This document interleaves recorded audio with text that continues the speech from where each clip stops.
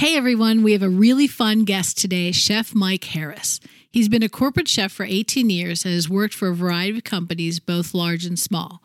If you've ever wondered what it takes to get a new menu item at McDonald's, Chef Mike walks us through the not-so-simple process and gives us all the behind-the-scenes details. Chef Mike has also built a following on social media and most recently was the host of a Dungeons and Dragons themed cooking show on Amazon Prime's freebie called Heroes Feast. We had a ton of fun swapping stories and we didn't even get through them all. We will definitely have Chef Mike back on in the future. If you are enjoying the Food Industry Insider, please follow and subscribe to the podcast. You can also follow us on Facebook and Instagram. We would really appreciate a 5-star review on both Apple Podcast and Spotify. This is a great zero-cost way to support our show. Thank you so much for joining us today. I'm glad you took some time out from your job to do this. And you are our first corporate chef. Excellent. So you're going to have to spend some time explaining to people what corporate chef are. And I know that you started out as a chef. So everybody knows what a chef is, but you can take us how you got from the chef to the corporate chef, and I'll let you take it from there. So, Mike, like many young chefs, I grew up cooking with mom and grandma, at an early age. Mike, what do you want to be when you grow up? I want to be a chef. I'm going to have my own restaurant. It's going to be great. I'm of a certain age when the Food Network became popular, but I grew up on Yan Can Cook, Frugal Gourmet, Great Chefs, all of these kind of older school food TV programs that were a little more dry. It was exciting to see how you make things, but it was very more demonstration. And then Emerald Live happened where it's a show and he's got a, catchphrases. And I'm like, this looks exciting. I definitely want to do this. So I went to culinary school at Johnson & Wales in Providence, Rhode Island. I have degrees in culinary arts and culinary nutrition. And that is because I quickly learned I did not want to be a chef in my own restaurant. I worked in restaurants starting when I was 15. I was part of this Pro Start program, worked all through college. And then I got interested in food science and product development. The culinary nutrition coursework included that, and that really piqued my interest. The story goes, I also play guitar and wanted to be in a band. So nights, weekends, holidays, that's show night. Okay. I couldn't be in the back, right? I couldn't be in the back, cutting stuff. I need to be up front, melting faces, guitar solos, the whole bit there. So I somewhat a little bit fell into the R&D chef world, and have been doing it. I'm not obviously a famous musician, but have been a research chef since 2006 and worked for companies like Orville Kent Foods, Nation Pizza and Foods. I was a corporate chef for McDonald's for about 4 years, so I have plenty of stories of my time there. And then, a pandemic hit, so I also had to be a consultant and do other kinds of videos. I started a YouTube channel that was more for general consumers. But then I have always used social media in a capacity to build an audience. So those brand deals, hey, use discount code Chef Mike and get 10% off your whatever. I would make that kind of content as well. No shame. No shame. No, absolutely not. And then I now for the last 2.5 years work for a global ingredient supplier as their R&D chef here in Chicago. So still love, Wonderful. all my side fun projects. I do goofy things on the side all the time, but still as a research chef, which again is very different than a traditional restaurant chef kind of role. Well, tell us how was it difficult to go from a chef to a corporate chef? So tell us what a corporate chef is and how you got your foot in the door to do that. Sure. So, I first got my foot in the door as an intern for Orville Kent Foods, so a refrigerated prepared food manufacturing company. And one of the most difficult things for a restaurant chef to understand is nobody cares about your food opinion. You work for a brand. You are developing food items for a certain customer that's usually already established. So you can demand and decide how to feed your family and what you want to cook for yourself. but it is your job to listen to your customers and make things that they want. And sometimes that means, I worked at the Wentworth Club in Virginia Water, Surrey. It was a very posh golf course where the Volvo PGA championships were held, cooking for rich oil tycoons and celebrities.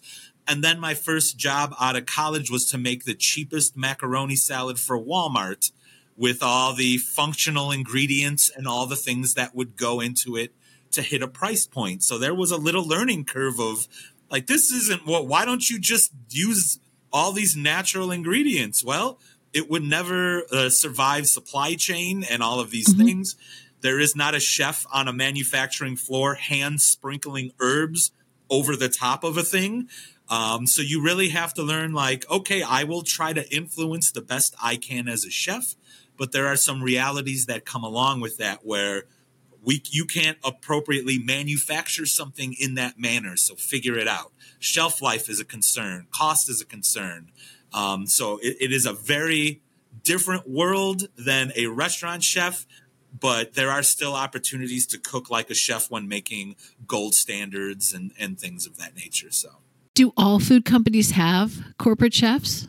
I would say at this point, most major food companies and brands usually have some kind of corporate chef or a food savvy food scientist or product developer. Even at a certain point, there might be consultants brought in to understand, a food scientist can make the thing last, manufacture it how you want it, how you want it to be. But let's say your customer is asking for new flavor trends in the industry. And can you make an Aleppo chili agave something or other? Well, a food scientist is not as savvy in that world. So you may bring a chef for blue sky ideation, concepts, how to translate real cooking techniques into the food manufacturing world. So I would love to cook down my Italian aunt's gravy or marinara sauce for 12 hours in a manufacturing setting. That is going to cost a lot of money. Okay, caramelized sugars to get the same flavor notes that you might get when cooking down. So there are functional ingredients to translate, and a chef can teach a food scientist, this is classically how you would do it. This is the benefits of doing it. Now let's figure out how we can do it in a manner that makes sense for the business.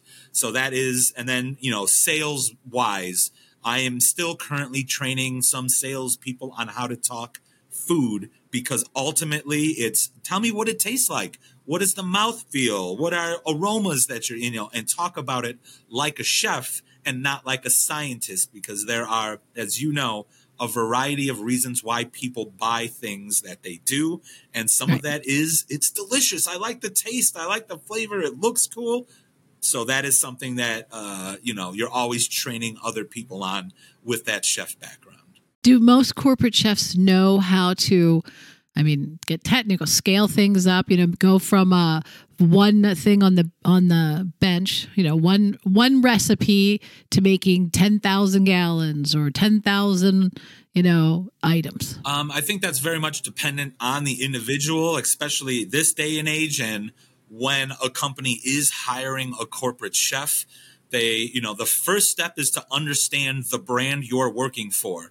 If I'm a corporate chef for a Whole Foods commissary behind the glass business, well, my job is to come up with recipes using the ingredients that are available to me that are allowed, keeping it all natural, organic, gluten-free, whatever it might be.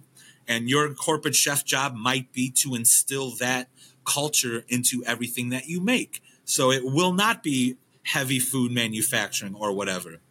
Let's say you're a corporate chef for a frozen pizza manufacturer that makes the 5 for 10 or 3 for 15 style pizza. Well, your job is very different than that Whole Foods consumer. My consumers at that place want the cheapest thing. They're not brand loyalists. How do we make it more affordable while making it as tasty and as, flavorful as possible? So again, very different scenario depending on who you're a corporate chef for. You might be a corporate chef for a trade publication that makes consumer-facing recipes. Well, then, that's an easy one because you don't need to really add functional ingredients, but it's more understanding the process, the steps, the principles in that manner. So again, it's very dependent on who you're working for, what their goals are, and who their customer is. Yeah, I've seen some trade magazines or whatever, they have recipes and they put ingredients in there I can't find. Yeah, that is also there's a level set too of understanding your audience, where if you are a trained chef but you are making the cheap pizza, do they want an exotic chili flavored ingredient that no one's familiar with, that's hard to source from a part of the world that may be affected by everything that's happening in the world? That is not logical, because that consumer wants cheese, pepperoni, supreme, those kinds of things. So sometimes a chef may overshoot, and that's part of that learning curve of understanding your audience, your customer. They're going to tell you what they want. So it certainly, again, changes depending on the role that you're in. Yeah, you know those meal kits, like Green Chef and those. Absolutely. They make wonderful recipes. They're easy to follow. It's delicious, but they inevitably, in every one of them, there's an ingredient. I don't know what it is. They'll call it chili seasoning, or they'll call it, aioli sauce. And you're like, but what's in it? I know, and so I suppose they do that. So you have to come back to them because you can't get it on your own. You can't make it, can't go to the store and buy all the ingredients and just repeat it. But I always thought that would be a cool job. That would be a cool chef job to do. That's a fun one too, because again, it's at a certain level where it's less food manufacturer and more recipe development. So I need you to cook, more like a caterer, commissary, working for a hotel or a cruise ship. A cruise ship is a good example to a meal kit. I need 10,000 chicken breasts grilled off and then cooled off. And then I need to make 50,000 pounds of risotto.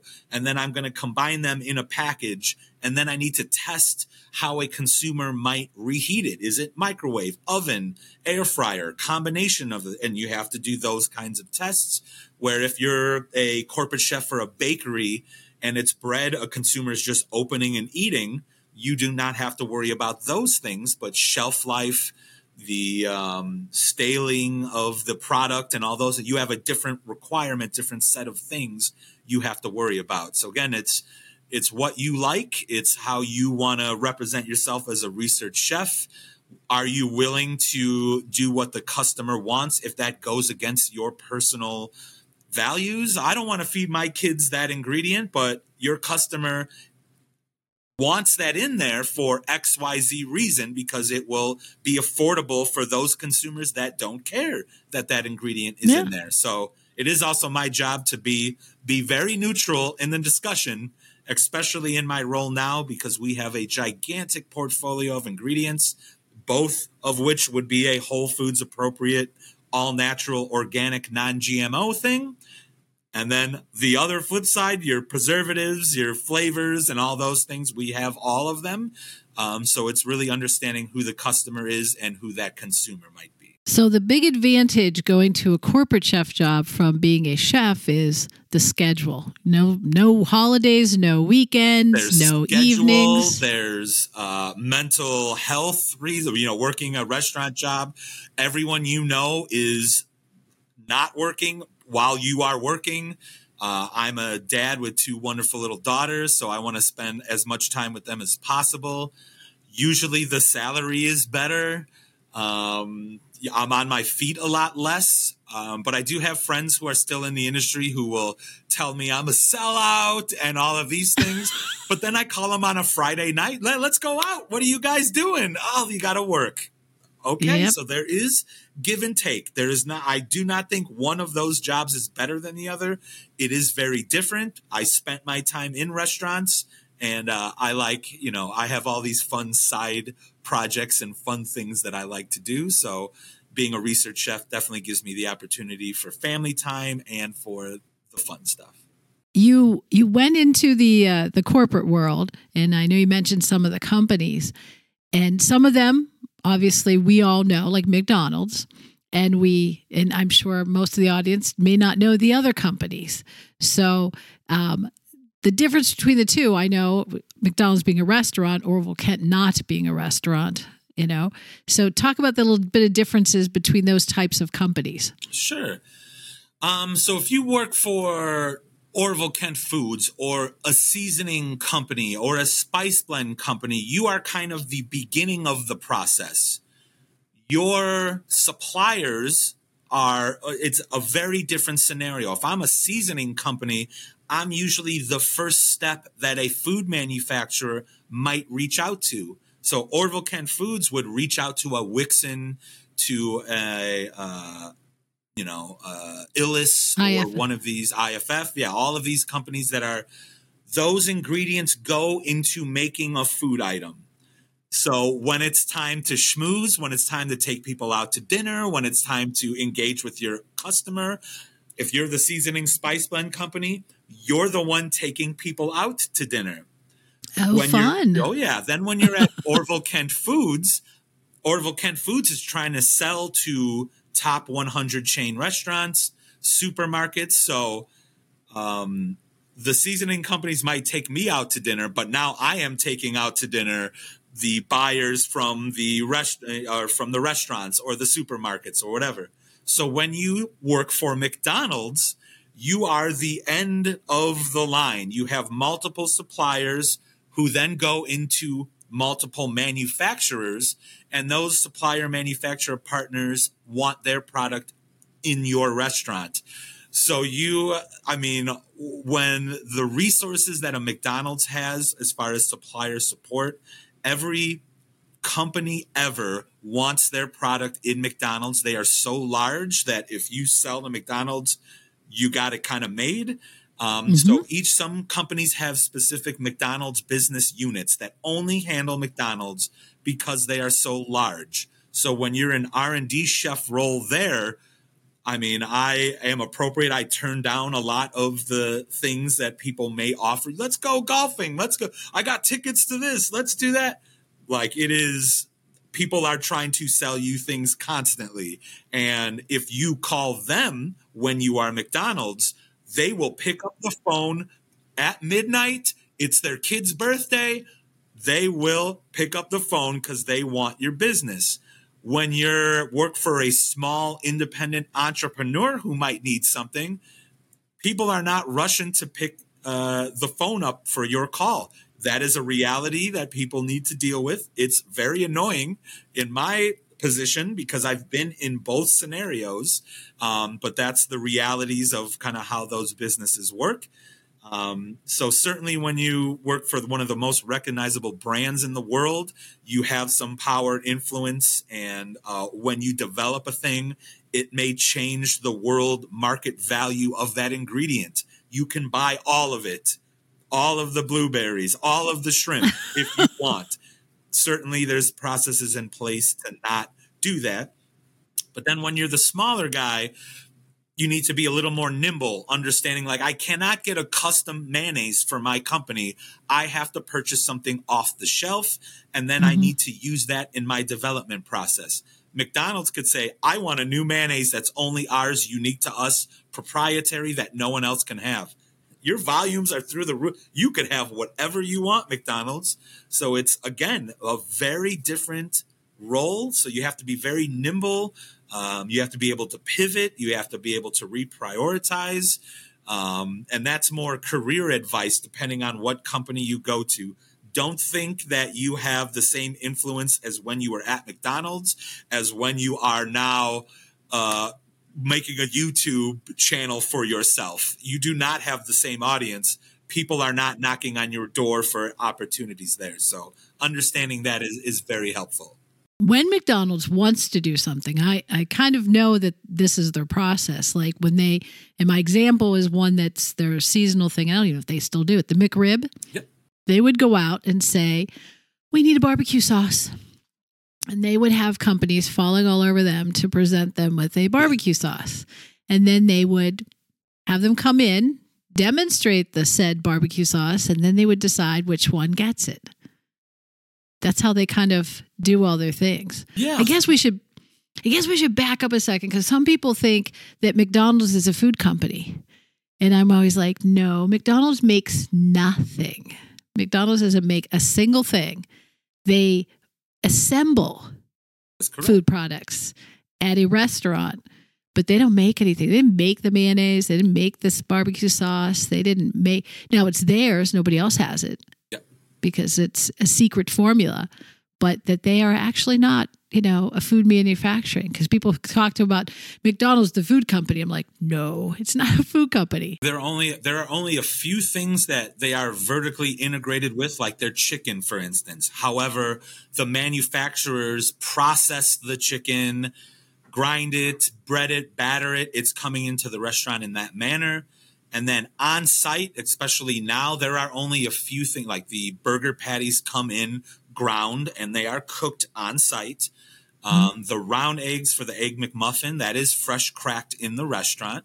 But there are other eggs. The folded eggs come in already made. They're reheated.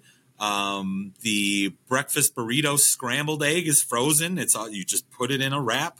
And then the scrambled egg that's served for like the big breakfast, that's liquid egg product that somebody made, and you just pour it onto the grill and cook it until it's done. So that it is not a scratch kitchen. That is what, a traditional restaurant where they make everything on site, that would be considered a scratch kitchen.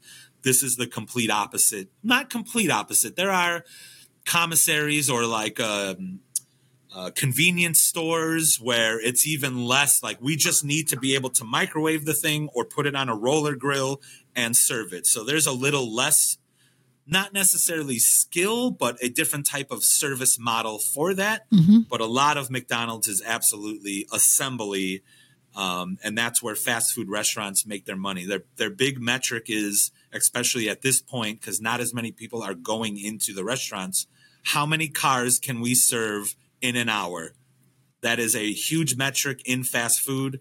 With a pizza place, how many pizzas can we make and deliver at any given time? And that is a big metric on success for sales and things like that. Yeah. So what does a corporate chef do at McDonald's? So corporate chef's job is to somewhat manage the menu offerings depending on your category. So as the manager of culinary innovation for the U.S. menu, they also had a global team that helped manage, Canada, Mexico, every other country.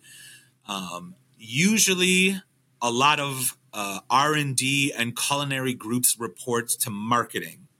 So marketing will tell R&D, we have determined for X, Y, and business insights and consumer insights group, we have determined that we need a spicy chicken thing on the menu. Here are the reasons why. So that marketing and consumer insight groups will use Technomic, Mintel, Chain Store Guide, whatever it is, take an evaluation of their menu, so the restaurant menu, look at competition, see what they're doing, look at price points, and determine we need a spicy chicken sandwich at $2.99 price point because there's a gap in our menu. We don't think that it will be cannibalistic to other menu items. Our competition is growing in chicken category, so we need to change our offering to, a lot of times people want to steal share, and that means there are only X amount of people who are eating chicken in a day. McDonald's does not want you to go to competition. They want you to come to us. So they want to steal share from other people. How do we get the Chick-fil-A consumer to come to McDonald's instead? And how often that happens. So a lot of that data is usually determined before a project starts, at least at McDonald's and some of the other R&D roles that I've been in. So then it's our job to come up with gold standards. And that's where I get to put the chef hat back on and make the control like a chef would. Here's a spicy chicken sandwich with guajillo chili and agave syrup and whatever. Here's one of those. Here's another idea. Here's another idea. And, maybe come up with 20 or 30 paper concepts, narrow it down to the 10 or 5 that we want to test further. We then reach out to the supplier groups, especially in McDonald's. If you're in a smaller group, you're going to kind of be doing this work yourself. But when you work for McDonald's, let's bring in every sauce supplier, every bun supplier, every condiment supplier, our vegetable group, the dairy suppliers, if it's cheese or whatever it is. And let's do a big huddle. Here's what we want to do. Everybody go make your best versions of all these things. And we, as the R&D team and marketing, are going to try these and decide what we want the thing to kind of be. So after doing a lot of that stuff, it's usually pared down to 1, 2, or 3 items that we not only would put in consumer panels internally. So, the doors open, you evaluate food items, you score it, and you get some data that way. Also, the consumer tests and focus groups in different regions. When you're a monster company, you have all the resources. So you can do all of these very expensive, elaborate tests in different regions, getting data from different types of consumers, different regions. Maybe I want to bring in heavy McDonald's users, or I want to bring in heavy Chick-fil-A consumers. I want the competition to come in and try this to get their data on if they like it or not. It could go anywhere from jar scores just about right to how much sauce is on it. Is it too much? Not enough? Or is it just about right? You could do triangle tests which one do you prefer? 3 of these are, we're serving you 3 items. One of these is a little different. Can you determine which one is different? Or there's more elaborate 9-point hedonic scale tests on really specific attributes. The crunch level, the type of breading, the amount of breading, the amount of marinade in the chicken, the cut, the size, the shape, and you can get all of this data supporting the changes you want to make.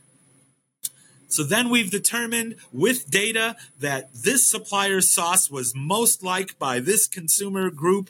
These are who we're wanting to target. Now we start implementing them in a restaurant. Let's get this sauce and full build into the restaurant so we can see how the crew reacts to making it. Does this make things in the kitchen's operation more difficult? Because if we decide it needs to be hand breaded, and that is something the crew have not done before, how does that impact everything in the kitchen who's designed to do everything fast?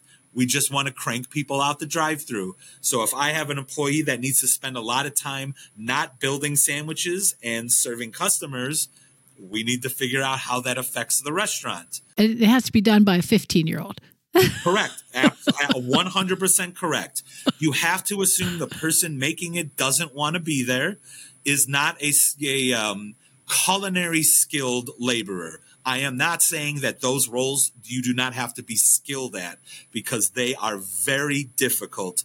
If you've ever worked at a McDonald's that is understaffed at a peak time, it will kick you in the pants and you will be humbled very quickly. I will not even compare my ability to like expert level McDonald's crew people who know how to crank food items out. It is a skilled job to do. My role as a research chef is different than that kind of role. So we're not comparing apples to apples in that regard, but you are correct. And how long does it take from we have the huddle with the suppliers to a food item gets on the menu? If it's something as simple as we want a new McNugget sauce, that could be 6 months. Just put it in a cup. We're handing the cup out to a consumer.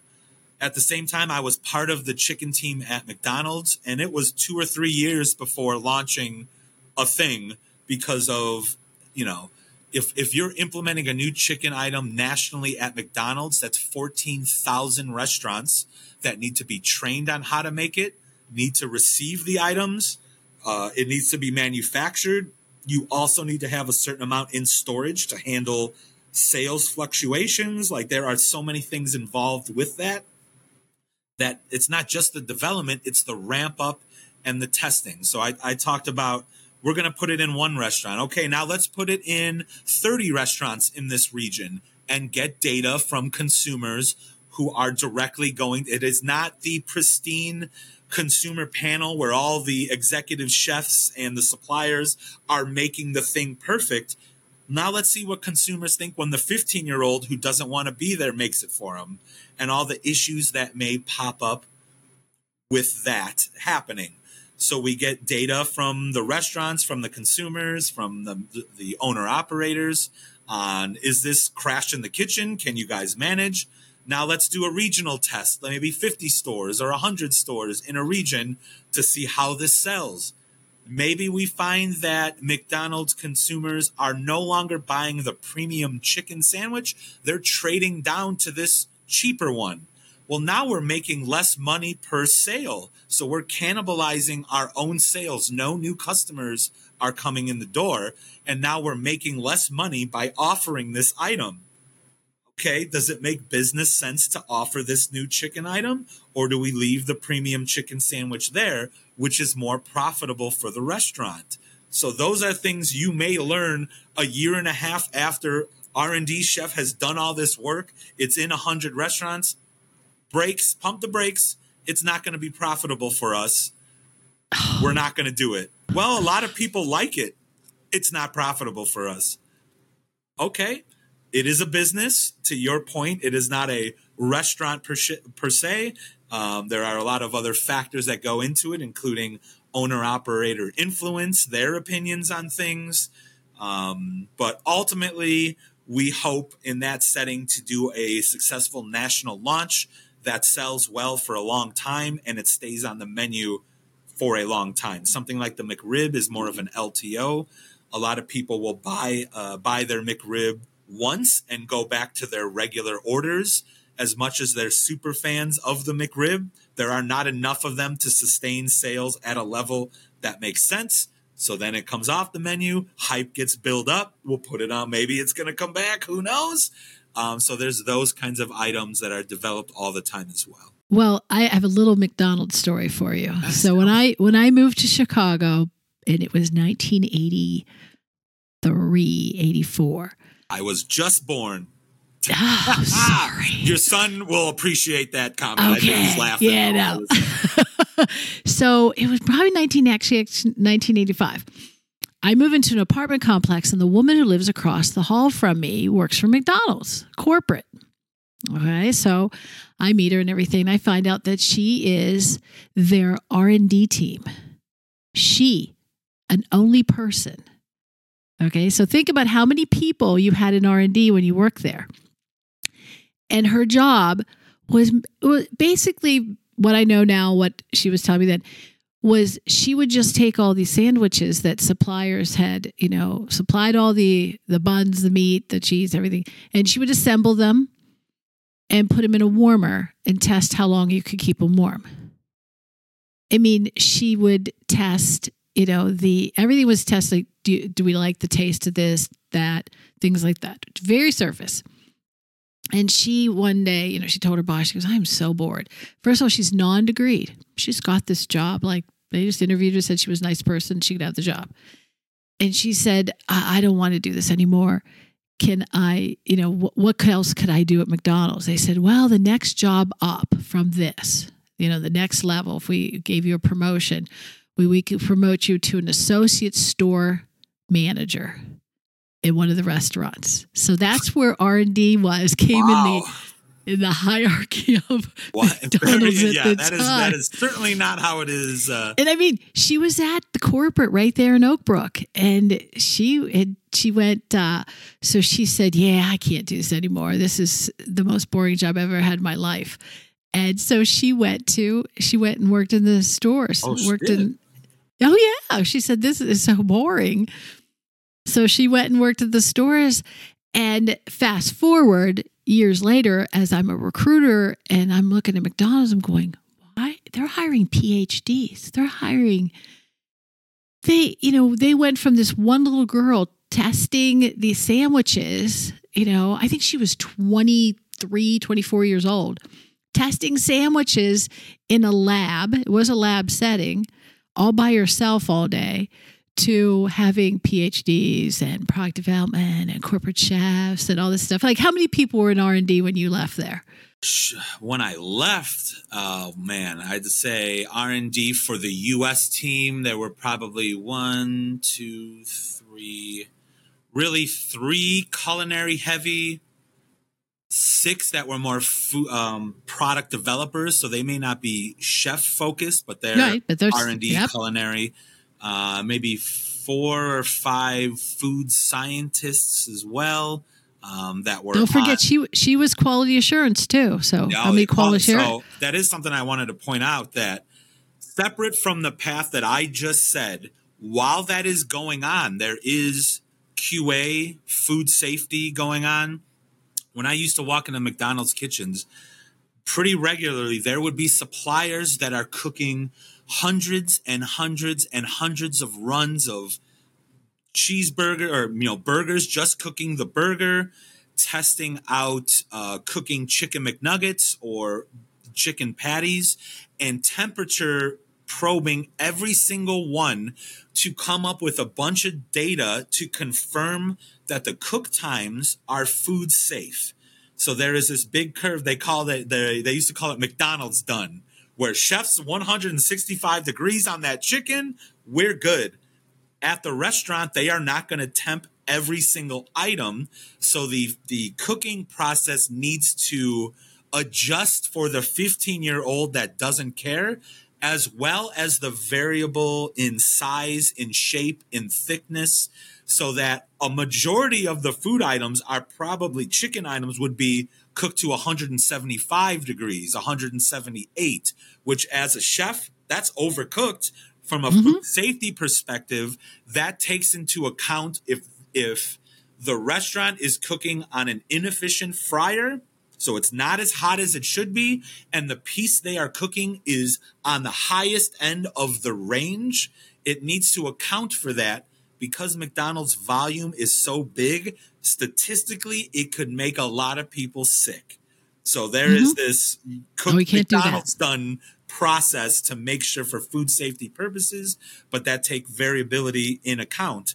At the same time, all of that needs to be developed and tested when those new items come out. So there's another team doing that.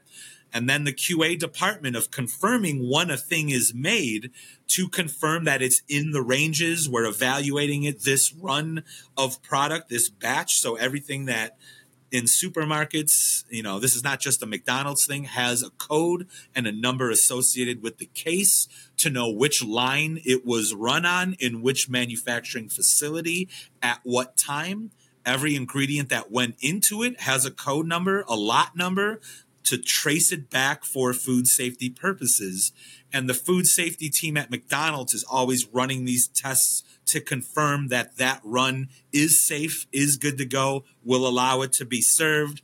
If they see issues, they might pull lot numbers, for further testing. There is so many other things going on than just what we were doing at the, operations developing the training material for 14,000 restaurants. I need the plaque that shows the steps. Here's how you would assemble it. The way that this item is made, it makes our crew walk too many steps. So we might think about removing a refrigerator from this section and try to fit it into this section, because that is 6 steps less every crew member needs to do for every order. Because if 14,000 restaurants, 100 orders a day, 6 steps per order adds up to millions and millions and millions of extra steps. I'm talking actual feet in front of you that they are trying to alleviate for crew to make it easier on them and to serve food faster. So all of that's one thing about the McDonald's movie, The Founder, that there's one scene when they're in a parking lot with chalk drawings of the restaurant and they're timing people and deciding, if you move it here. That mentality is still very much in place in the corporate McDonald's office. And I'm assuming most fast food or, restaurants in general should really look at their kitchen and process in that manner, because you can save quite a bit of time, money, energy, and crew thought process developing things in that manner. I had a favorite comedian once. He was doing a little skit on he always did skits on fast food, but he was doing it at McDonald's. He's standing in line. He's like, he wanted people to hurry up. And he's like, hurry up. And he's going, the menu at McDonald's has not changed in 10 years. You should have known last week what you were going to order. Yeah. And I haven't personally, I mean, I'm glad you don't work for McDonald's anymore, so I can say this. I haven't been into McDonald's in 10 years, so I don't, when you're talking about new items, I'm thinking, have they ever had a new item? I think they put bacon on the sandwich once or something, and we go for the McRib comes and goes. But I just figured that, we don't really have that many new items, and all the work they go through. And I know that even not having been there, even if they do have one or two items new, they don't change their menus like a family restaurant does. Yeah, there's a core restaurant menu. There's, I think, 11 or 13, whatever it is, core menu items that do not change. And then, those LTOs. And the other difficult thing to navigate from the R&D chef perspective is that it's R&D and marketing and operations from a corporate level almost have to sell these new items to owner-operators first. So an owner-operator group, they vote in different regions on if they want the new items on their menu. All those testings, the 50-store test, the 100-store test, all of that data is compiled to make a business case on why this should be on the menu. And then corporate needs to present that to the influential owner-operators who will then decide, yeah, we want it, or no, they won't. There were many times when we had the data supporting you should launch this item this way, and owner-operators are like, no, we want you to make a knockoff of Chick-fil-A. We want it to taste like Chick-fil-A. Well, we did a bunch of tests, and we have data supporting that our chicken sandwich is actually preferred even by Chick-fil-A. No, we're not going to do that. We want this for our restaurants. Okay. It got a little annoying on my end for sure. Now, I know that McDonald's in the United States, I'm pretty sure that if I went to a McDonald's on the East Coast, it'd be similar to the one on the West Coast. But I know that if you go to one in England or one in, Vietnam or one in, Thailand or Hong Kong or something like that, there could be actually items on there that we would not even eat in the United States. Yeah. Now, you had nothing to do with those. You didn't do the international No, things. I was not part of the global team that would develop those items. I will say, and I fully admit, and anyone who says differently, I think they're maybe blowing smoke, but every McDonald's in every other country is better quality and more exciting on their menu. In every other country, including Canada and Mexico, they're a little more willing to wait. They do not have the same volume issues that McDonald's US has for national launches. It is very difficult to import and export food from the United States to wherever, so it makes a lot more sense of figuring out how to make it with more local ingredients and local manufacturers in that area. And the crew who work in these restaurants, since customers are more than willing to wait, you can make more complex flavors, more complex steps in the development and things like that. And that consumer base is more willing to try new things. The McDonald's US consumer wants it fast and wants value. That is their priority. Other countries, let's try this new shrimp patty burger, something or other. It's a fillet of fish, but instead of fish, it's a shrimp patty, and it has an interesting coleslaw or whatever on it, or, more produce. It is so hard for McDonald's to sell produce, lettuce and tomatoes and things like that on burgers. People just want the meat and cheese and bacon and sauce, and we're good to go. Onions are probably the biggest vegetable that consumers in the U.S. kind of want. But leafy greens and stuff, that's a premium here, where in other countries, that's a little more common. So it's a very different audience, which goes back to my initial comment of knowing your audience, who the consumer is. an R&D chef for the global team and an R&D chef for the U.S. team. Very different initiatives. What's the downside to being the biggest fast food chain? The downside is because of its scale, you're actually very limited on the ingredients that you can use. As much as I would love fresh cilantro in a thing, due to the volume, McDonald's could use up the world's resource of cilantro. Or there's a story that they were trying to do a fresh blueberry parfait, and fresh blueberries only have a certain shelf life.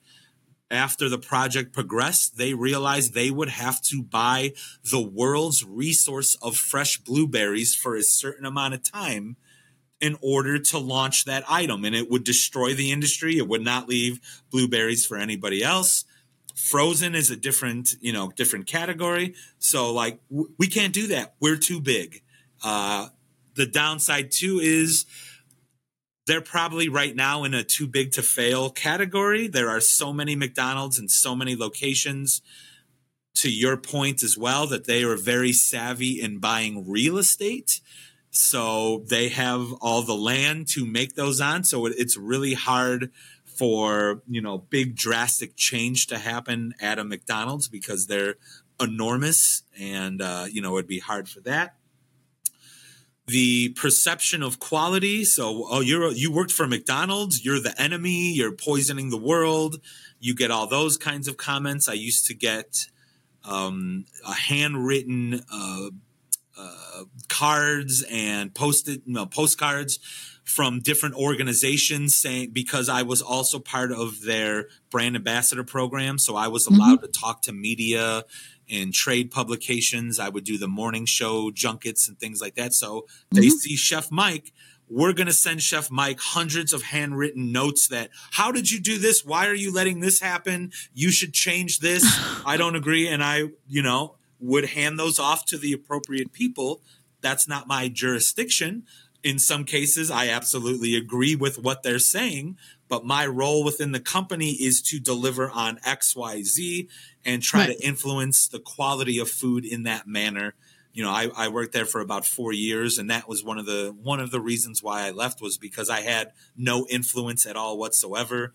Some marketing would tell me what to do, and then when I would do that, owner-operators would tell me I'm wrong. We want it this way. So I am just kind of doing what everyone else says and have no outlet to make items that I think would work on a menu. Even testing those items, there were not those opportunities for me. So ultimately, I had to leave the company for greener pastures. Yeah, it's kind of like being a puppet. You just couldn't. Right when I got hired, it was a little more chef focused. Chef Dan Coudreau was the kind of the corporate chef at that time, and he was, let's start doing fresh, never frozen quarter pounders. Let's do more produce. How do we make, source better tomatoes and do all these things for fresher food quality? So for my first time there, it was very chef focused. Then there was a big shift in the industry and the ask of the department, and it became everyone else is telling culinary R&D what needs to happen. Just facilitate that. And that was not I was not in a leadership role per se. I would be managing the supplier partner base, but I was not managing individuals myself. I had a couple direct reports, but it was, this is what you want done. This is what we need to do. So, ultimately I had to leave. Yeah. And I know it's very tough to be a supplier to McDonald's because they say jump and you say how high, and you do everything they tell you. It was not my thing to take advantage of a supplier partner relationship. I may or may not have seen people who loved, let's get some tickets. I always hang out. My friends are at this supplier, so I hang out with them more. And those little things that I noticed that I did not want to play that game certainly still is going on as far as I know, but that is not something that I wanted to partake in ethical wise, that was not my thing. So yeah. Oh, I understand. So you left McDonald's and you went on to, I know, another ingredient company, and then you went into your Chef Mike Does Stuff. yeah, Tell us about that. I left McDonald's in what would it be, October or so of 2019. And then I was 5 months at Bell Flavors and Fragrances, which is important because March 2020, a global pandemic happens. And because I was not employed long enough at the company, I separated from them. And in the beginning of a global pandemic, I had to figure out how to support my family. So leveraging the fact that I had the media training and worked with brands and always used social media as like a build my audience kind of scenario, I saw early on that having influence online is, I wouldn't say important, but a viable thing in the world to have. Mm-hmm. And sort of leverage that with some brand deals and other things going on. I did some marketing and ads for Wendy's as a former McDonald's corporate chef. Here's my new favorite breakfast, Wendy's new breakfast, and all that kind of stuff. I did check to make sure I didn't have any contractual obligations with McDonald's ahead of time, because again, I'm making sure that I do everything appropriately and not burning bridges in that manner.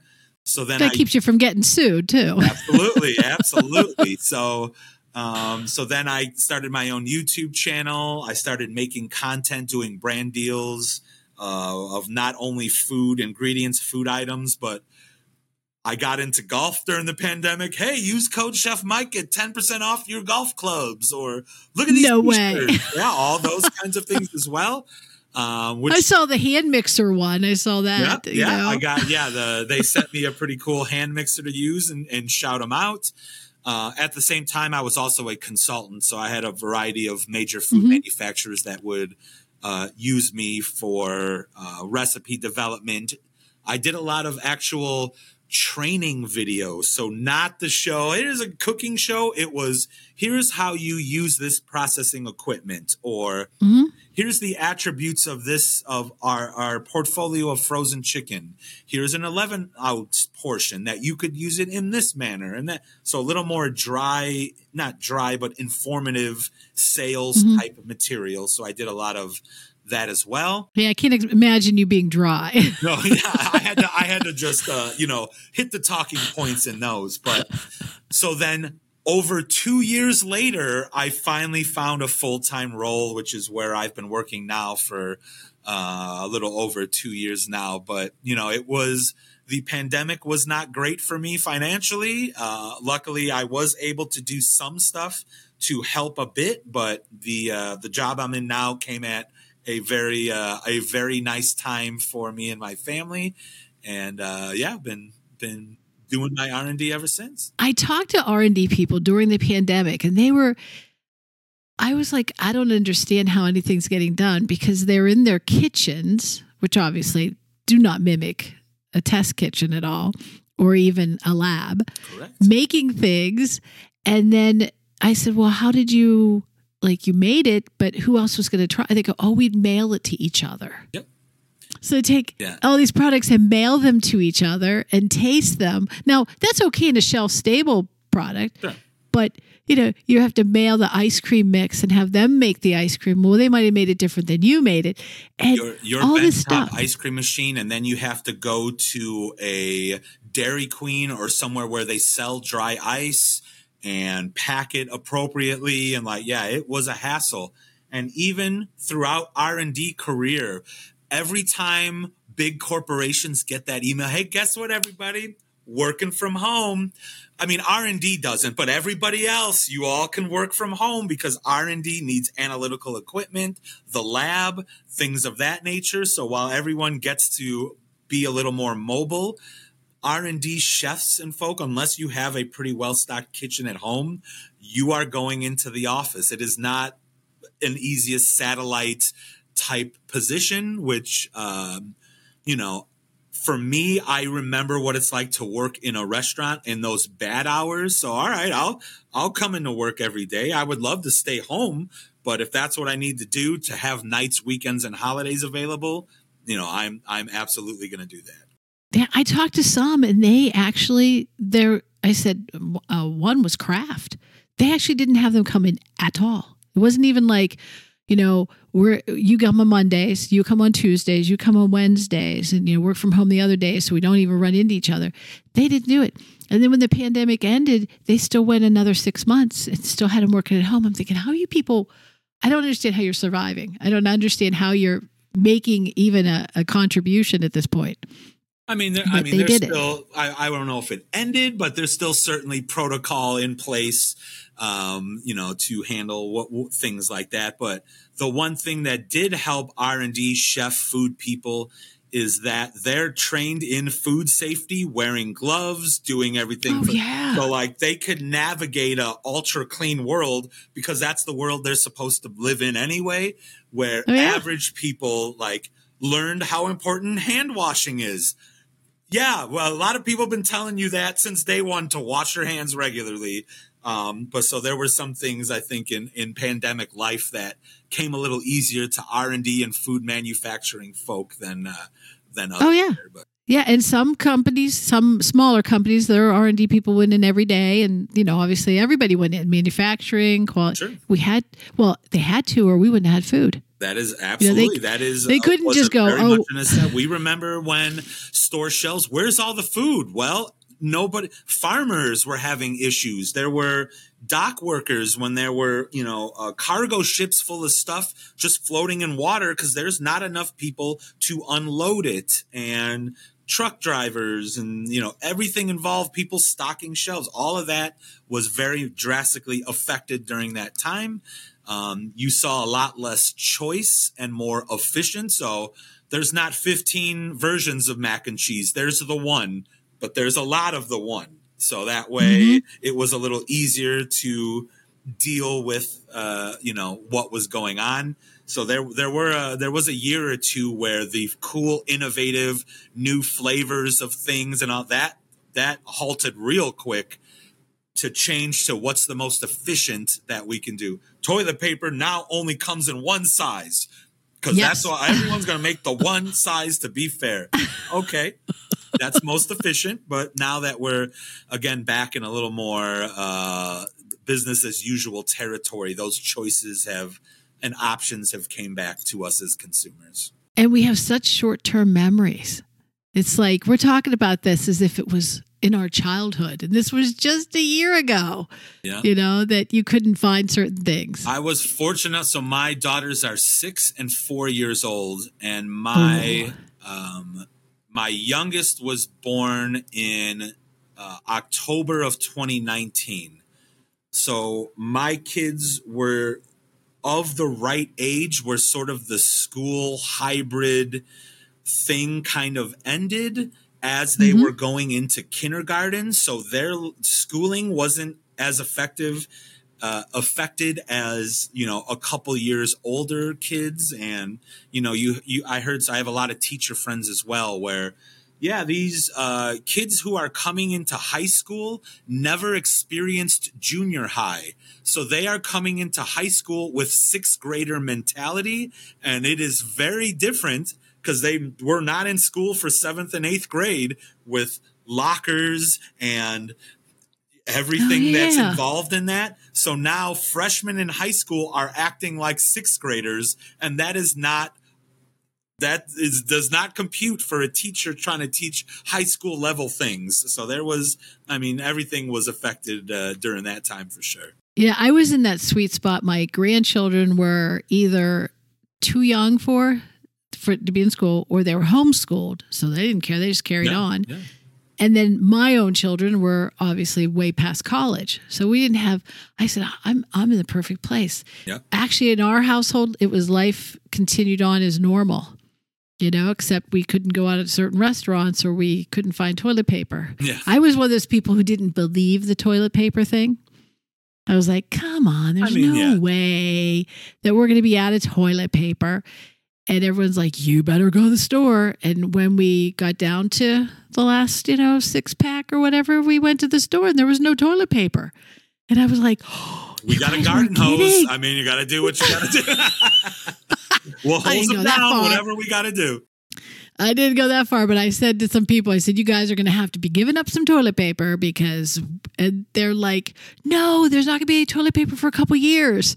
I was like, no way. Yeah, I don't know about years, but yeah, there was some time where like, hey, we heard the Jewel down the street, they just got a load in it, and everyone goes, oh yeah, we got one. That's great. Yeah, we did that. The manager of Sam's Club was someone I knew. Nice. And I told him, I said, you got to tell me when it comes in. Yeah. And we happened to be at the store when it came in. Oh, perfect. And so, we were like, oh, thank God we got some, but we didn't fall into all of those things. So you had said to me previously that you had wanted to leave the restaurant hours behind because you wanted to be in a band. That's right. Tell us about your band life. Well, I was in two original hard rock metal bands in Chicago. I still had full-time jobs during it, so I wasn't, it wasn't go all in, but there were a couple years where I would have played 80 to 90 shows a year. So that would be Friday night, Saturday night, sometimes on Sunday. I did a little touring because my boss at the time was a big music fan. It was one of those people, Mark Kretzinger. He's a amazing individual. But hey, you want to talk about like Pink Floyd or guitars and stuff during an important meeting? Meeting is now about music and guitars. So you can, he's that kind of, Mark, can I save up all my vacation days and go on tour down the South by Southwest for 3 weeks? And yeah, dude, awesome. Yeah, of course, we'll support you. So I was fortunate enough to have like a little support system with that. And I tell people that to this day, some of the most important things I learned about being a business professional, I learned being in an unsuccessful original hard rock band. How do you get people to spend $5 to come see you when they know nothing about you? Do you need to be a good community member? Go out to other people's shows. How do you engage in an audience? Do you want to be the cool rock star that hangs out in the green room? Or are you up front thanking people for showing up and supporting your opening band or supporting the headliner? Merch. How do you get people to come to your website? How can you promote appropriately? How do you build an audience? And I've applied all of that kind of mentality to everything that I do, including, when I'm applying for a new job or if I'm working on my LinkedIn profile or how I'm engaging with people who know nothing about me. So I kind of have that same mentality of nobody knows who you are. How do you start a brand from zero to where you are now? How does that apply to everything that you do? So I kind of, that's a fun little story that I tell people is I learned quite a lot being an unsuccessful rock band, sleeping in vans, smelling bad and doing what you got to do. Yeah. And what instrument did you play? What part was you in the band? I played guitar and then I was the background screamer guy. So I would do the jumping around and screaming really loud and a lot of headbanging. I still never had hair. So I was always the bald headbanger guy. Really? Yeah. So when did you give it all up yet? Oh, I haven't been in a band in quite a while. It's been, that was right out of college. And I think I stopped really playing maybe 2014 or 2015 or so, somewhere around there. Again, it did not make any money. It cost quite a bit of money to do. Yeah. And I was a little more career focused. So I still dabble, but I have all the other fun things. Now that I'm in dad life, I've got all kinds of other things that I'm doing. Yeah, my husband plays the saxophone, and he was in, he did the whole college thing, and then he did, when he got older, played at church and that kind of stuff, and then he started a band after our kids were, he was in a band for a while. He just gave that up a couple years ago, but all his friends that were in the band are now in all different bands, and we follow them around all over the area and listen to them every Friday and Saturday night. How many people are they usually playing for? A room full of rowdy crowd, or is it All the wives and cousins and neighbors, they all come out. You know what? It really varies. If they're at an outdoor restaurant, it might be 100 people. If they're they do a lot of festivals and stuff. Perfect, So festivals would be couple 100 people. That's always a good, things like that. So they don't play for, less like 20 people. They're not it's always headlining at a music venue club where you got to promote and get people to show up. That kind of. Well, it'll be a restaurant where they're the band that's playing for the night, and they, but it will be a restaurant where people will go whether there was a band there or not. Yeah. They're showing up for the food no matter what. They're just playing, but it's fun. So these guys are all in their, mid to late 60s. Yeah, old man band. I'm sure I'll get back to it. I'll be an old man band. That's what I was going to tell you. You still have a chance. You just wait till the kids grow up and they're out of the house, and then you're looking around going, well, so keep playing the guitar because you want to get to the old man band. Yeah. But I know that you have been involved in some other media things like, what did I see? The Heroes Feast? Yeah. Well, so there's two. So not only, did I want to be a rock star, I'm a big old nerd who plays all the video games, but I'm even more of a nerd who plays Dungeons and Dragons quite a bit. And again, having a social media following, when you work for McDonald's and you're media trained and an audience sees you, and then McDonald's corporate chef talks about how he's playing video games and Dungeons and Dragons, he's a real person. Oh my gosh. So then you build a following in that arena as well. I did try to get McDonald's to go all in on kind of video gaming stuff using me. Did not pan out how I would have liked it, but I still use my own social media for that kind of audience and whatnot. And then, had some brand deals with Wizards of the Coast, who owns Dungeons and Dragons. Here's the new book. Here's the new dice. And then one day I got a call from a production company that said, Chef Mike, we Google searched D&D chef, and you are the first person that popped up. We are looking to create a TV show based on a cookbook called Heroes Feast, which I did not write. I had nothing to do with, but somebody sent it to me as hey, here's the Heroes Feast cookbook. You should buy it. Look, it's great. And they said, would you be willing to host a TV show where we cook recipes from this book? Absolutely. I love doing ridiculous side gigs like this. So I reached out to my current employer saying, hey, is it okay if I do that? Like, I'll be gone for 2.5 weeks filming in Burbank, where all the studios are, like filming a TV show. It took a little understanding what it was, who the audience is. And they're like, yeah, I mean, it's nothing to do with us. Our audience isn't necessarily D&D D&D gamers. It's more food menu. There's no conflict of interest. Go ahead and do it. So I went and filmed 20 episodes of this show called Heroes Feast, which is now new episodes are on Mondays on either the Freevee channel on Prime Video, or it also airs new, but also on demand on Plex, which is a free streaming service anybody could download, and you could search Heroes Feast, and there's a bunch of episodes that are currently on demand that you can see. So tell me about an episode. Tell me what the show's like. So the shows were filmed. It was a SAG production. They were filmed after the writer's strike, but before the SAG actors strike that we had, 1.5 years ago. So I was ready, film a TV show. Let me get a prompter, feed in lines. Nope. Hey, Chef Mike, nobody can write a script for you. Nobody can put lines on a prompter. You're going to just host a show with this co-host you never met. Awesome. And also, you never cooked any of the recipes from the book. You're going to cook it on camera, reading the recipe, making the thing. Okay, let's do it. So basically, it is a show where me and my co-host, Sujata Day, have a guest on every episode, and we cook a recipe or two from this cookbook with the guest.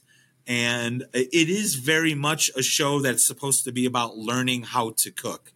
I fully admit to the guests too, like, I never made this before. Let's figure it out. It says this.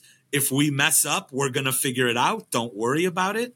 It's also a little different than other cooking shows where almost exclusively we are eating the one thing we are making in order. You are watching it happen. So if we burn the heck out of it, we're going to eat some burnt whatever it is because that's the one we have. So, our first guest was Matthew Lillard, who was from Scream, and he was Shaggy and Scooby-Doo. And, he's an actor, but he's a big old Dungeons and Dragons nerd. We've had guests like Kari Payton, who was King Ezekiel on The Walking Dead and did a bunch of voices for video games and cartoons. Comedians, more the Dungeons and Dragons famous type people as guests. And it was just a whole lot of fun to be in that world for a little bit. I would have liked a prompter. That would have helped quite a bit. But, we made it happen. And there's 20 episodes this is the whole season.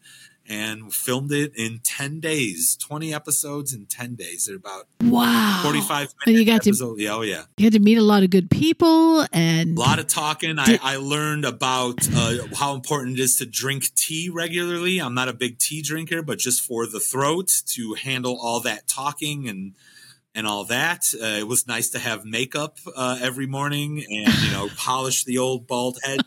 Like this is an issue when you're hosting on a TV show. The shine you get right here, a lot of the matte powder on the top of the head to cut that down. But we should have brought some with you today. I should have I got to go to Costco with this bald head. I need like volume of the matte finish powder. But I like that. So did they edit the show? So when you kind of screwed up or said something wrong, they fixed it? Yeah. So the hardest part, the loophole was, as we were filming, I constantly had to look down at this book to see what the next step is. I can't remember these things off the top of my head, and I never made it. So a lot of time is spent, everyone's quiet. I look at this book, read what the next step is. I need a quarter cup of this now. So then I have to go back. All right, here we go. So we need a quarter cup of this ingredient, yada, yada. So there's a lot of that is all edited out. We finally got approval for me to write word for word the cookbook instructions on a whiteboard. So then it's me looking at the next step is add 3 teaspoons of chili powder. All right, Matthew Lillard, I want you to add 3 teaspoons of chili powder to the dish. And then, we figure that out. So there's a lot of, the more I did it, because this is the first time I did a show like that, you even see my co-host and me have the shtick down, how we intro. Here comes the guest. We're going to throw it to commercial. There's commercial breaks and stuff, like that whole process. Closer to the end, we got the groove. We know how a show is made. We know how many parts. There's usually 4 or 5 parts. Cold open, intro, invite the guest. We're going to make this part, then that part. Now we're going to sit at the table and eat. And it was a lot of fun to be a part of, for sure. What's the origin of the cookbook? Where'd it come from? The term Hero's Feast is something you can do in Dungeons and Dragons. It is you feed your adventuring party the night before. So when you wake up in the morning, you're stronger, you're more sound of mind, you get extra hit points or whatever it might be for, in the game. And then there were these 3 authors who have done some other dungeons. They're big old nerds. Who wrote the book and had some other chef consultant write the recipes for the book. Became a New York Times best-selling cookbook, which I don't know the requirements of doing that, but it sold enough copies to be popular. Wizards of the Coast, the owners, they're Hasbro owns Wizards of the Coast. So it was really Hasbro that was like, let's do a cooking show. Because we want to make more digital TV content. There were some other TV shows that they made as well. One thing led to another, and they reached out to me to be to kind of host the show. Again, the stars had to align that I got let go due to the pandemic. I created a YouTube channel that had cooking content of me in front of a camera just doing it. My YouTube channel was completely unscripted. I'm cooking one thing from beginning to end with, if I burnt it, that's what's going to stay in. I Yeah. think they saw that as he's already does this kind of thing, which really was the reason why I started that channel, was facial recognition, how to make content in digital world, what are the steps, how do you promote, what are hashtags, how does social media algorithms work, and all of those kinds of things. And that actually led to them seeing that content when doing research. We know you could just turn a camera on and yap. There's no writers right now. You want to host the show? I'm like, yeah, I'll just wing it. Let's do it.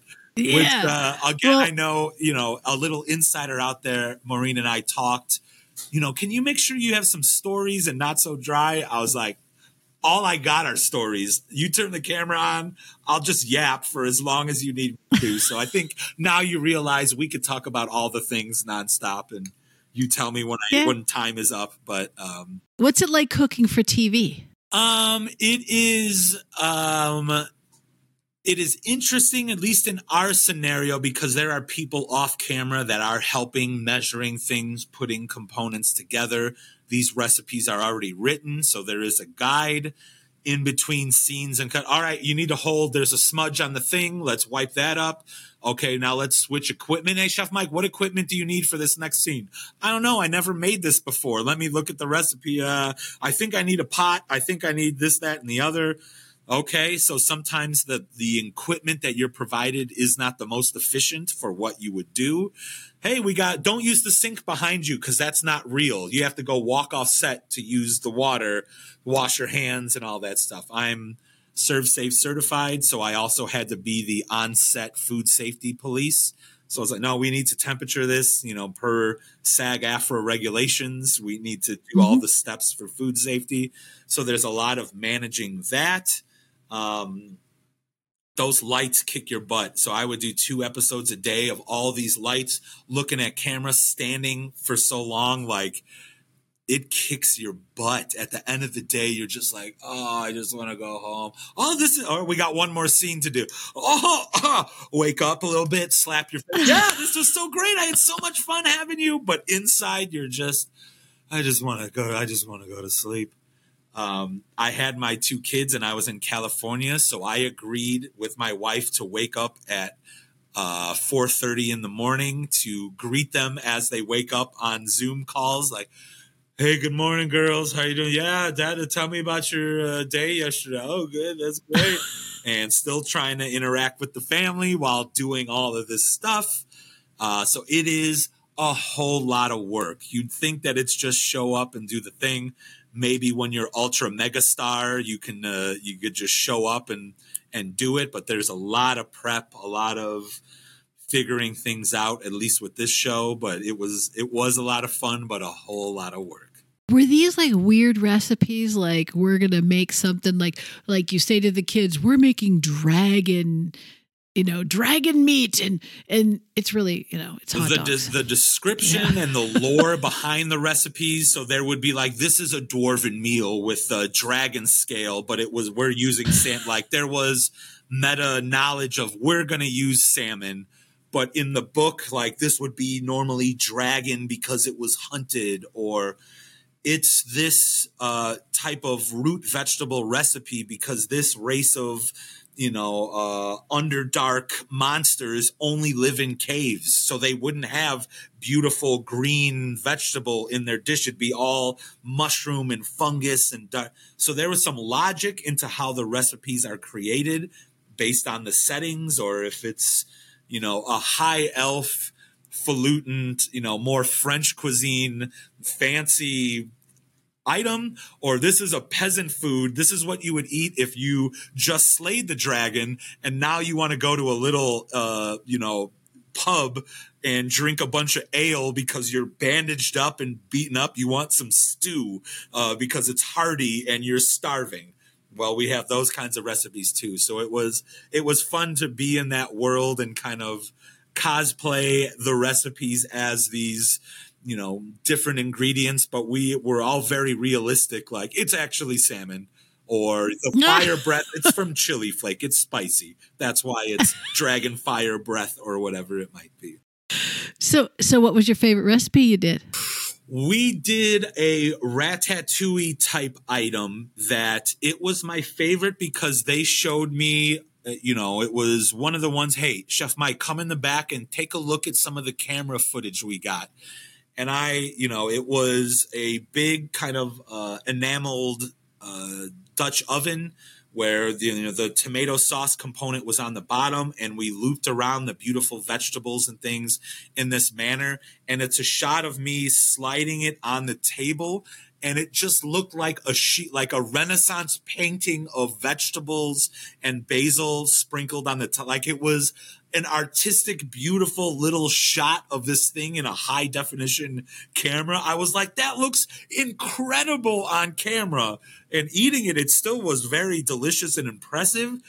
But that kind of like, look at the thing you guys made, never making a recipe before, cooking with people who are not proficient in a kitchen, you all together made this amazing thing that when we finally slid the final thing on camera was like here's the thing that was just so colorful and beautiful. Like that to me was the coolest part of the whole thing, of seeing the final item, the guests eating it, and then when the camera stops, the guests are like, this is great. I'm just going to eat the whole thing. Like, we're not wasting it. We're eating the whole thing because it's delicious.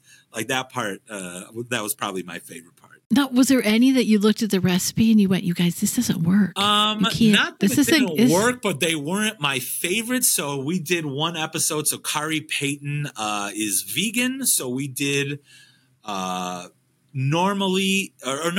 the recipe itself is called surrogate steak. And it's using those plant-based proteins to make almost a Salisbury steak type item. And my job right now, and what I do day to day, is a lot of develop those plant-based items using plant-based proteins. I am not that consumer. So it just wasn't my favorite dish because like I would just eat regular ground meat. That's just me. But Kari Payton, our guest, was like, this is holy cow, eating and crushed it. We had to tell him to slow down because you're going to finish before the episode is done filming and we need food on the plate as we go. So like, all right, I know it's good, but you got to slow it down. So even the ones that weren't like there was one that was also, it was almost like a fruit cake that was a calorically dense dried fruit kind of pemmican style bar that was for adventurers. You need a high calorie, low weight thing to feed yourself while you're in the middle of nowhere. Like, okay, this is campers and preppers would eat this for sure. Might not be my thing, but like it's good. It serves its function. It's not nearly as good as the, beef stew thing that we made. But there was not one that was bad per se that we really messed up on. Because I just wondered if that chef who wrote the recipes ever tested them, because I've opened cookbooks before, looked at a recipe and went, that isn't going to work. And then when I tried it, it didn't work. I even told everyone, the guests, the crew, I'm like, is it okay to loosely follow? Like if the math doesn't add up or we add something different, we cut it in a manner that's not. I made sure we talked about it on the episode. Like it says to do this, but you do whatever you want. One of our shticks ended up being like, all right, I need you to add 3 tablespoons of garlic powder. And the guest accidentally pours in like the whole container. I'm like, hey, what do you think's going to happen if you add too much garlic powder? And my co-host would always be like, it's going to explode. And I'd be like, no, it's fine. Don't worry about it. We'll figure it out. If you add, there's certain ingredients, especially in baking. If you add too much, it might mess it up. But, you cut the onions not as accurate as you wanted. It's fine. So that was also the vibe of the show was, if you don't do exactly what the book says, you may need to omit something. Like, that's fine. Yeah. Figure it out. Do it. And that was kind of part of the show, was not necessarily being exactly accurate to what's written on the page. So have any of these episodes aired, or have all of them aired? Not all of them have aired. I think there might be 14 or so that are out now. The best place to Okay. find it is if you download Plex, which is, again, a free streaming service. And then you could just search Heroes Feast through there, and there's a bunch on demand. And do you know if it's what the success has been? What the feedback has been? I have no idea. No idea. It's my understanding that shows like this, sometimes they come out on Plex. All right, all the shows are out. Now let's go pitch it to a bigger major studio to see if they would want to pick it up or whatever. That is something that is common. It is kind of hard to find, for an average person to know it exists. So I'm not really gauging. And just like you, I don't watch too many of them. Occasionally but like, it's done. It's out. I hope everybody enjoys it. Go watch it. But, I'm critical as well. There is one. See, and another reason why I don't want to watch it anymore is because I was talking, and remember, no script. I'm talking to celebrities doing this. Oh, Chef Mike, what happens when this, that, or the other? And I said, oh, don't 16 ounces is a cup and this, that, and I said the wrong thing. 16 ounces is not a cup. 8 ounces is a cup. But I said it on camera and they left it in. And I'm like, why didn't anybody catch that? Well, they don't have chefs editing the show. If we had a script, I would have made sure to say the right thing. You've ruined it for little everybody. Things. I hope my street cred does not get affected by that. But did you get any guests that you're like, I don't even know who this person is? Oh, pretty regularly, yeah. I'm going to Google him I always because I did don't know my who he is. research to, find out a little more about them, some background, some stories. Some of them were some friends that I interacted with previous. I've been, like I said, talking about Dungeons and Dragons and have a little bit of a following on social media. So like people I interacted with in the past. And then there was like, who would be a good example? Mika Burton, who's LeVar Burton, from Reading Rainbow and all those, his daughter. And I grew up on Reading Rainbow, so it was so nice to meet you. And your father was very influential with reading when I was younger and all that stuff. So, and then my co-host directed a movie for Netflix that had LeVar Burton in it. And our guest did not know that the co-host directed Dad. Let me call Dad up and talk about this. So I got to talk to LeVar Burton for 1 second on camera. Like, LeVar Burton, I love you. You helped raise me, I said in the background. And he said, oh, Chef Mike, I love you too. And I don't know if that's going to air or not, but I had like an emotional reaction to somebody who I used to see on TV encouraging me to read, tell me that he loves me. So that part was cool. Aww. I hope it's still in the episode. It has not aired yet, but we'll see if they left it in. Do you have any more TV opportunities coming up? Nothing, no TV opportunities yet. I am signed on to write a cookbook based on a very popular video game series. So I'm starting to do that. And then if you want to do some more digging, my wife, who was my fiance at the time, in like 2015, we were on a reality TV show called A Wicked Offer, where you prank your friends and family for money.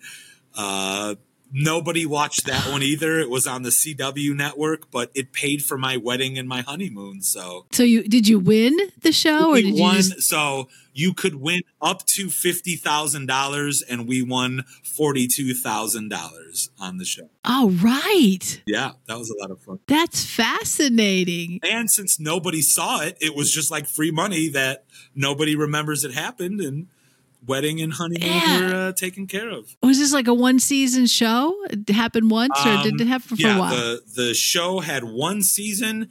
Every episode was a couple. Ours was, here's a couple that wants to pay for their wedding and their honeymoon. Let's see, what do you do that? I come to find out that there are other episodes that were a little less appropriate that I probably would not. So this couple is struggling to have children. So they need to lie to their friends and family about maybe they are pregnant. Hey, congratulations, we're pregnant. Oh, just kidding. We're not actually pregnant. We're doing this to get money to get the IVF, I'm like, I don't want anything to do with that. No. I would never do that to my family. That's tacky. Very That's much tacky. so. So our episode was the lighthearted, funny one. And there were some other episodes that I was like, if they asked me to do this again, I wouldn't. I didn't know that's what some of those other episodes were about. And like, I don't know how real all of that is either, because there were a lot of things on our episode. I lived in a condo at the time. The people making the show came to the condo. They're like, this isn't big enough. We're going to Airbnb a place in Wrigleyville by Wrigley Field, and we're going to say that that's your house. And then you have to prank your friends and family but they have to think this is your house. They know I don't live here. Like, they already realize that this is BS, made up movie, TV show. I'm assuming in those other episodes, hopefully they knew what was going on, because I would never really prank my friends and family in that manner on some of the topics that they did. So I am hoping that they cleared that with their families before they did it. Yeah, and you must have had a nice wedding for $42,000. Yeah, it wasn't, well, that's pre-tax. So half of that, remember, half of that is gone. So we saved the half for tax time. So I still had a wonderful wedding and stuff. My family and my wife's family also pitched in, but it was the last note I will say about the show, and it's a pretty funny anecdote about how wonderful our parents are. So the second half of the episode, we were engaged. The wedding date was set. The shtick is a lawyer comes into your house and says, for this amount of money, you have to do this, but for more money, you have to do that. So for $20,000, you have to convince your family that you eloped. You're already married. We're going to make fake videos of you at a wedding, your vows, and we're going to convince your family that happened.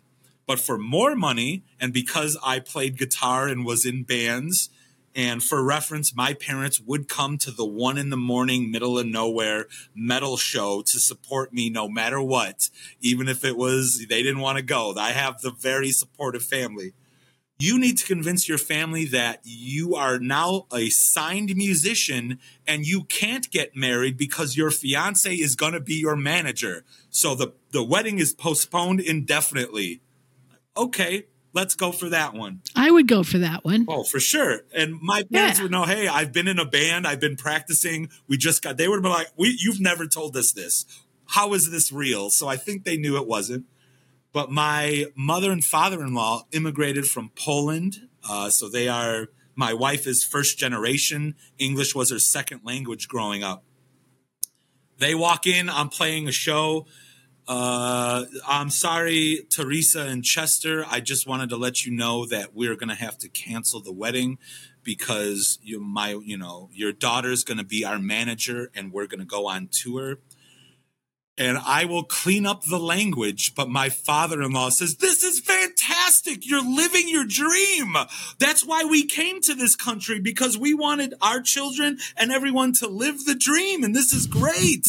And every producer who's doing the show is like, they want the hot confrontation, mad, everything.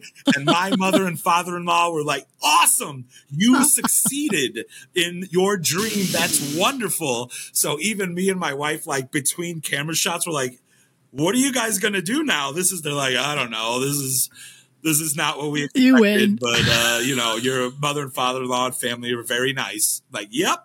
Good try though. But, yeah, they supported 100%. So, I think that's hilarious. My mom. They deserve that. We had to film one more part after that, like the reveal that we lied and all that stuff.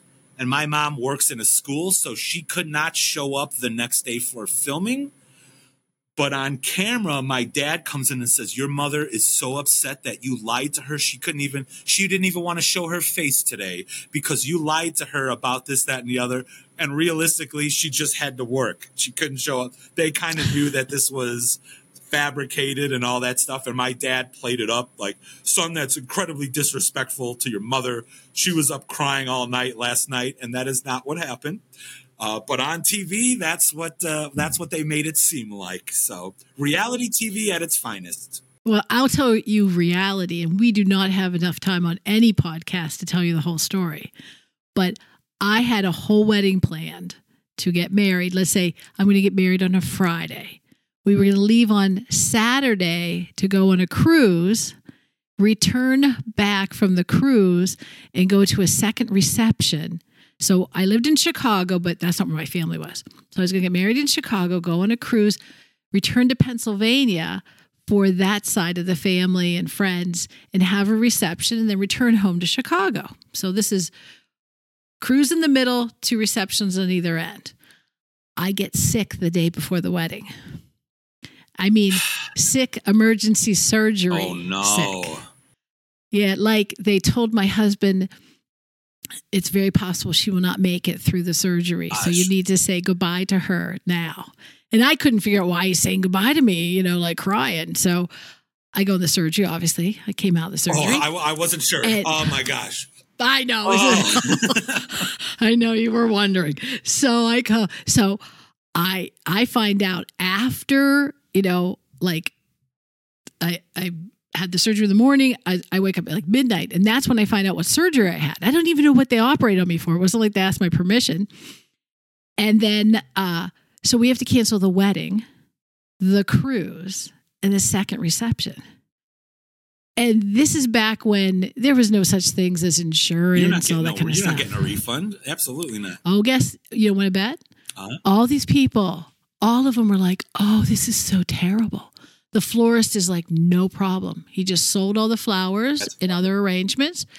The caterer said, whatever I can throw in the freezer goes in the freezer. The rest stuff I'll use for other things I have going on.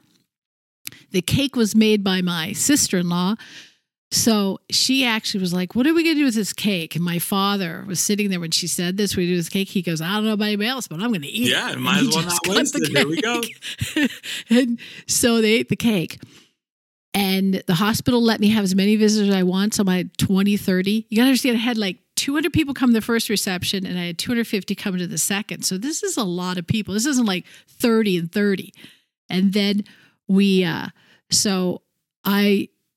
to, this is November, and I have to get married before the end of the year or I'm going to get killed in taxes, Most important part is the financial obligations of the marriage. Yes. My fiance, now husband, he's telling my parent, we have to, I should have been on a reality show and got money for this. Yeah, for sure. Because he convinced him. My mother's going, get married in the hospital. Just get married in the hospital. Everybody's here. Yeah. I'm like, I am not getting married in the hospital. There's no way I'm going to do this in the hospital. And then do a wedding later. Married now, wedding later. No. So you have to understand, we're calling everybody at airports and places and telling them not to show up. And, because and this is all happening while I'm in surgery. So I miss all this. And then, so we decided to get married a month later on December 21st. And it was a Monday. You got some good deals on Monday weddings. I will tell you that. Yeah. Well, we got everything. We got the place we wanted. We got our caterer said yes. Everybody said yes. But also, doesn't everybody go shopping like to all hours of the night during Christmas? So I figured they could show up at a wedding. But the problem was I had to figure out who wasn't coming, who didn't come the first one could come now and who, And so I had to redo the whole invitation list and basically reinvite everybody to see who now is going to show up. While you're recuperating from potentially life-threatening surgery, like Aunt Mary, I don't remember where. Like you got other things to worry about than Aunt Mary is coming. And it was abdominal surgery. So when I went to get dressed for my wedding, I hadn't had my wedding dress on since the month before, and I'm going, is it going to fit? Am I, if I gotten bigger since the surgery, have I gotten smaller? And luckily I put it on. It was a little big, but nothing that anybody would notice. That is one heck of a story. So oh, well, I'm not even giving you the full story. So I want to give people the full story. And like I said, we don't have time. I have won, prizes on cruise ships when I want to hear wedding stories, because people's wedding stories are like, oh, the cake fell over or my dress ripped, and I'm like telling this story. And one I was telling one time, we weren't even this far into the story. The guy goes, you win. We don't even need to hear the rest. You just win. Nice. You never heard the end of the story. I've been to newspaper articles for the story, everything, because it was so funny. And, but that's my wedding story. Like I said, we don't have time to go through the whole story because all the little. We're going to do a part 2 where we're just a part 2. I'll do a podcast on wedding stories. I got plenty of other stories too. I won't tell you the whole story where I honorarily inducted into a biker gang. That's a good story. How I know that I have the most official Cubs World Series baby, and my wife has given me permission to tell the story. Okay. And then how I don't know if your son is old enough to have watched Rick and Morty, but the Szechuan sauce fiasco was all my fault at McDonald's, which became an internet viral global sensation. That was all my fault. So I have those 3 stories for the next time. Oh, we are going to do this again. Yes. Do you have anything else to promote before we close? Because I think now we're going to save some things for next time. We have to figure out when next time is. This is going to be fun. We'll get something. We could do series. Oh, absolutely. The whole Chef Mike series. Maybe it's a whole different podcast of just the stories. But yeah, we could. I'd say if you want to follow me, I'm on almost all of the social media sites. So you just type in my last name and it's spelled just like it sounds. Haracz, Harris. I mean, it's just like it. I think you should change that. Check out Heroes Feast, new episodes on Monday on either the Amazon Freevee channel or on Plex. And look out for a future Chef Mike cookbook based on some video games. And I think that's all the big stuff at the moment. So that's great. This was a lot of fun. Excellent. My pleasure. My pleasure. Thank you very much for being here.